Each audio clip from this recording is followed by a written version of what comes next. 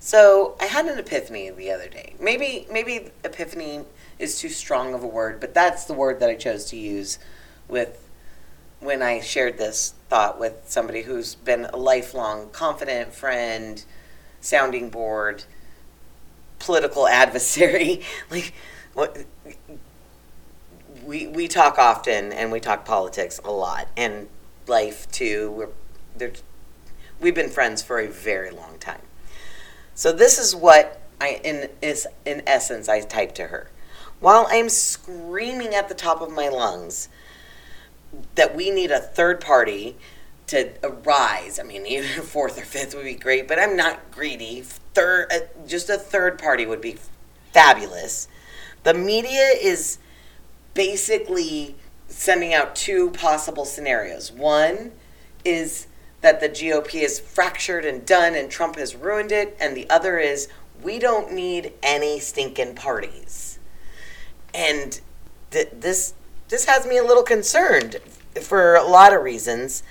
But before I get too deep into that, I think that I should define a few quick terms that I may use while I'm speaking that I haven't done before. So I'm doing this to make sure that when I say a word, you and I understand what I'm thinking, because, perception is everything. So there's a few words that are kind of, in my opinion, interchanged. And the first is a supporter, a political supporter, a Trump supporter, a Biden supporter, a proposition supporter, or, if you hear the word supporter, in my brain, what I'm thinking is time, treasure, or talent. Somebody who's on the front lines, volunteering, doing the door-to-door canvas, or on the phone banks. I've done both for local folks, or are going to, say fundraisers and donating money. These are supporters. These are people who are actually investing in the person that they believe is a good candidate, or the bill that is correct, or the proposition, or whatever. Anybody who is willing to invest their time, treasure, or talents is a supporter. In my brain, that's how it works. Versus, say, a constituent, who is a person who lives within the bounds of the area that the elected official is supposed to be actually representing. This includes kids and seniors that are, that may or may not any longer have the capabilities to interact with the political system, or convicted felons who haven't asked for their civil rights back. All these people are constituents. People who don't vote, never will vote, still constituents. So just the constituency of a politician, an elected official, is the people that they are representing. And then we have the voter, which I generally associate with the person who actually votes. But apparently the actual definition includes all the people who are legally able to vote, or legally allowed to vote, or, all the people within that constituency who could vote are labeled as voters. Whether they are registered or not, whether they have voted or not, does not matter. They can be defined as a voter. I want to be clear, if I'm talking about voters, I'm going to try and make sure I'm talking about the people who actually go out and speak their decision within the bounds of our voting system. But the media might use that term a little more broadly, just so you know. And so much so, I was reading this article, and I couldn't figure out it was a Yale News article. It's called "The Polarization in U.S. Politics Starts with Weak Political Parties." It's by Mike Cummings, and it was written in November 17th of 2020. But at one point, he talks about fringe voters. And he asks why they have so much, or somebody asks why they have so much influence. And this is what the article says. And I think at the end of this, he's got a paper or a book It looks like he's got a book. But this is what he says about fringe voters, and it really caught my attention, I have to say. It's due to the role of primaries at the presidential level. Oh, sorry. It says, why do voters on the fringes have such influence? Back to the question. It's due to the role of primaries at the presidential level and the interaction of primaries and safe seats in Congress. This is a term that's talked about later on in the article. Primaries are not new. We've had them since the progressive era. The basic problem with them today is that they are usually marked by very low turnout, and the people on the fringes of the parties vote disproportionately in them. The same is true of caucuses. Donald Trump was selected as the Republican president candidate in 2016 by less than 5% of the U.S. electorate. He goes on to talk about how this affects Congress, and that when the Tea Party took over back in 2019, they had low turnout to like 12 to 15%. And then when Alexandria Ocasio-Cortez, who is labeled as a leading voice of the left, of the party's left wing, won her primary against the incumbent with 11% of the turnout.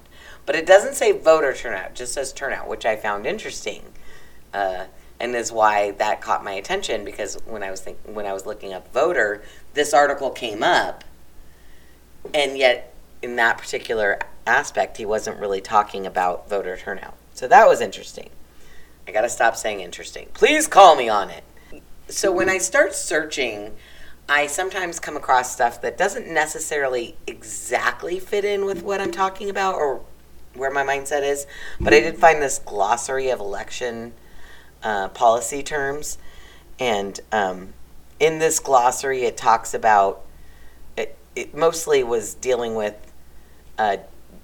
different kinds of what different terms in the voting election policy could be. So that I'm going to include this because I thought that was pretty cool, because there was quite a few things. Like there's a ballot exhaustion.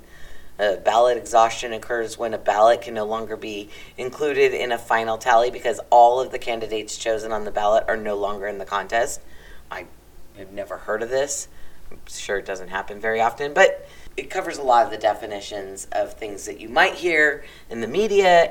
As I started thinking about the two-party system and wondering about how we got to this point, I wanted to know how we started. So I looked up where the framers of the Constitution were thinking. And I found there's a history.com, Founding Fathers, political parties. It says Founding Fathers feared political factions would tear the nation apart. And it says, today it seems impossible to imagine the U.S. government without its two leading parties, Democrats and Republicans. But in 1787, when delegates to the Constitutional Convention gathered in Philadelphia to hash out the foundation of their new government, they entirely omitted political parties from the new nation's founding documents. This was no accident. The framers of the new Constitution desperately wanted to avoid the division that had ripped England apart in the bloody civil wars of the 17th century. Many of them saw parties, or factions as they called them, as corrupt relics of the monarchical British system that they wanted to discard in favor of a truly democratic government. Well, we know that we don't really have a democratic government. If you've listened to any of my podcasts, you know that we have a republic, a representative republic. Some people call it a representative democracy, but technically we are the republic. And then I found another article by this man named Lee Drutman. The article is called "America is Now the Divided Republic the Framers Feared," which I thought was like, all right. And he talks about, right out the gate, he says, George Washington's farewell address is often remembered for its warning against hyper-partisanship.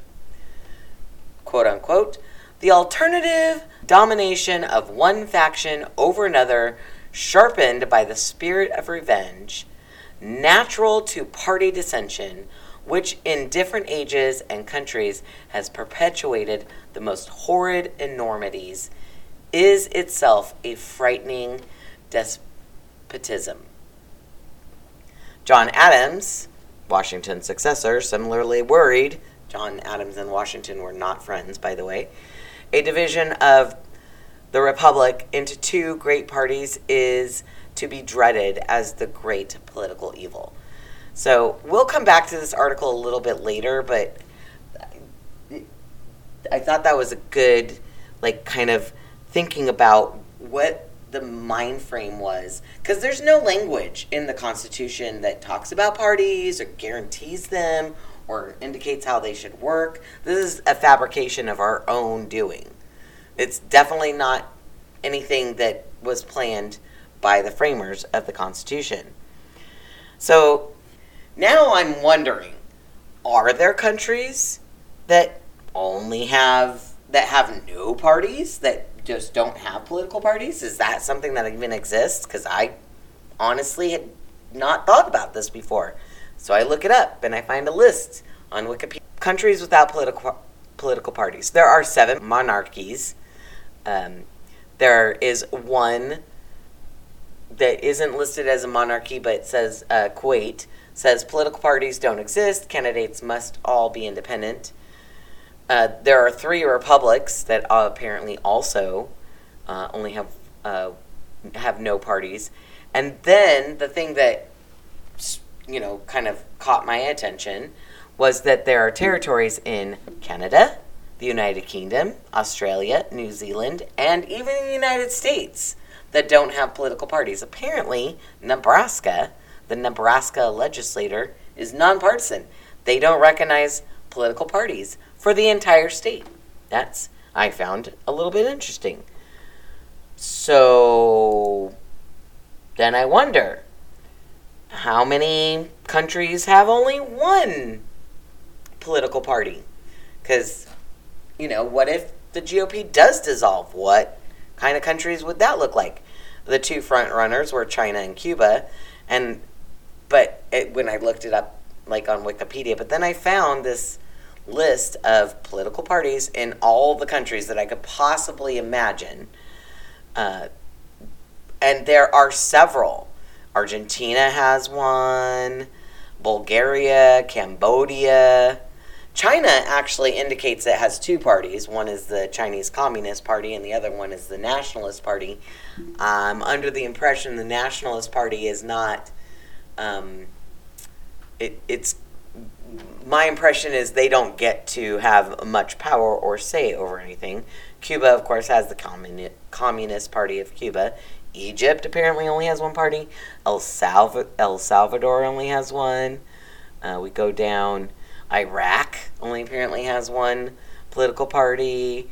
Kenya, North Korea, Lebanon, Morocco, Mozambique, Nepal, Nigeria, Pakistan, Romania, Scotland.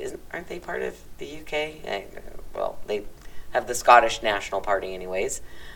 Sri Lanka, Sweden. The only party that they have listed is the Moderate Party. That's interesting.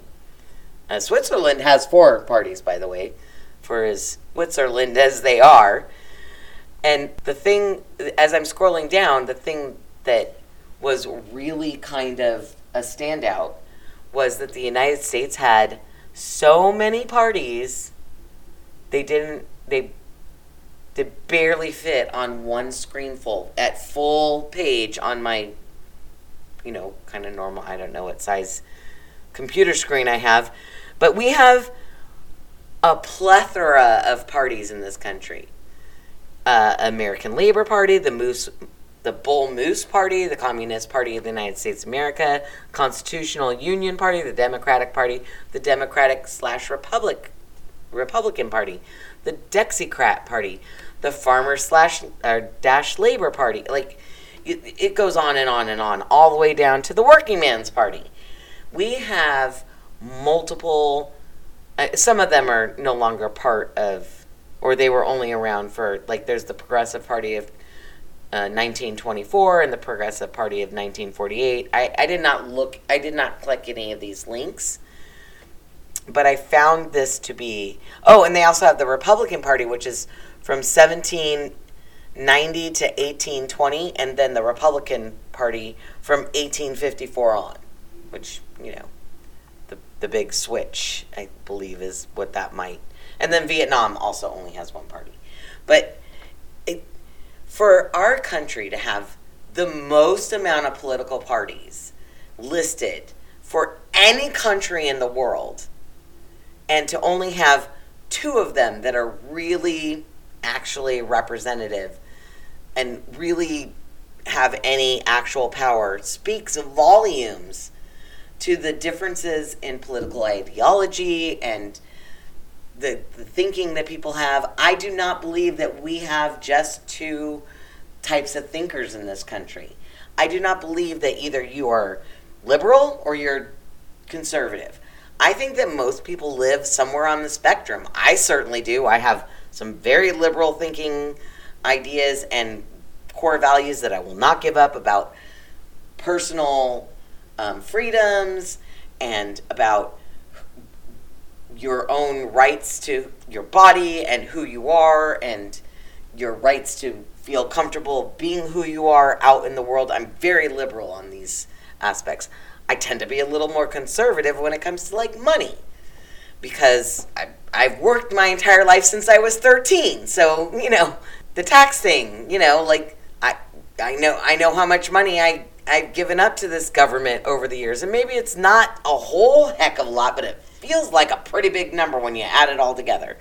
Just saying. So here's my issue with the 2-party system. I've got a few things. The first thing is that how can you really have checks and balances in a 2-party system? How can there really be accountability? As I talked about before, that Lee Drutman, he wrote a book also called Breaking the 2-Party Doom Loop. Sounds very, fun Sunday read. I have not read this book yet, but I saw multiple articles, interviews, people talking about his book. Like, he says something that I found to be compelling. Says the consequence is that today America has a genuine 2-party system with no overlap. The development the framers feared most. And it shows no sign of resolving. The 2 parties are fully sorted by fee and cultural values, and absent a major realignment, neither side has a chance of becoming the dominant party in the near future. But the elusive permanent majority promises so much power, neither side is willing to give it up. And he talks a little bit above about the dominant party and how that was something that was also feared by the framers. It's a great article. I definitely enjoyed reading it. It's in the notes. He continues saying this fundamentally breaks the system of separation of powers and checks and balances that the framers created. Under unified government, congressional co-partisans have no incentive to check the president. Nope. Their electoral success is tied to his success and popularity. Under a divided government, congressional opposition partisans have no incentive to work with the president. Their electoral success is tied to his failure and unpopularity. This is not a system of bargaining and compromise, but one of capitulation and stonewalling. And if you haven't seen that in the recent stuff going on in the media and in our lives, then party lines. We talk about the party lines all the time. They're not representing the people. I guarantee you that they are not representing their constituents. They are towing a party line, and why wouldn't they? There's no incentive to do otherwise, as Drutman says. So the other issue I have that I've always had, and I've talked about multiple times, so I'm not going to dig too far into it, other than the second issue is that I feel like it causes this boogeyman voting behavior. Like, vote against the lesser of two evils. So I looked up boogeyman voting phenomenon just because I was curious if this was the thing.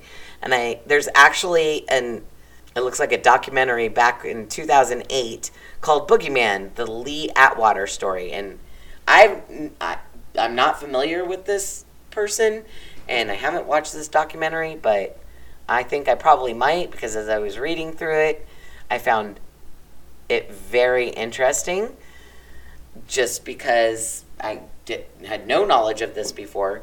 But when I looked up lesser of two evils, the onslaught of articles and past and present was, I started reading through some of them, and I'm like, there's too many.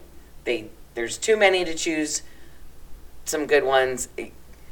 I certainly have been preaching about the voting for the lesser of two evils. I'm not a fan. I don't want to do it. You know?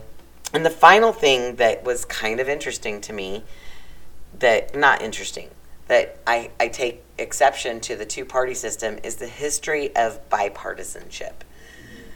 And the reason that I bring this up is because I found, and maybe it's not inaccurate, but I found evidence that there's only been 26 documented instances in Congress since 1787 where there has been a bipartisan effort to solve a problem.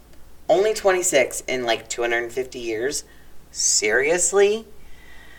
So the ultimate question that kept coming to mind as I was researching through this, and when I had my original thought, like, I'm fighting to make more parties the way that people think. Like, at least a third party, right? Because as we came into the 2020 election, I for sure got lots of pressure from liberals to vote for Biden.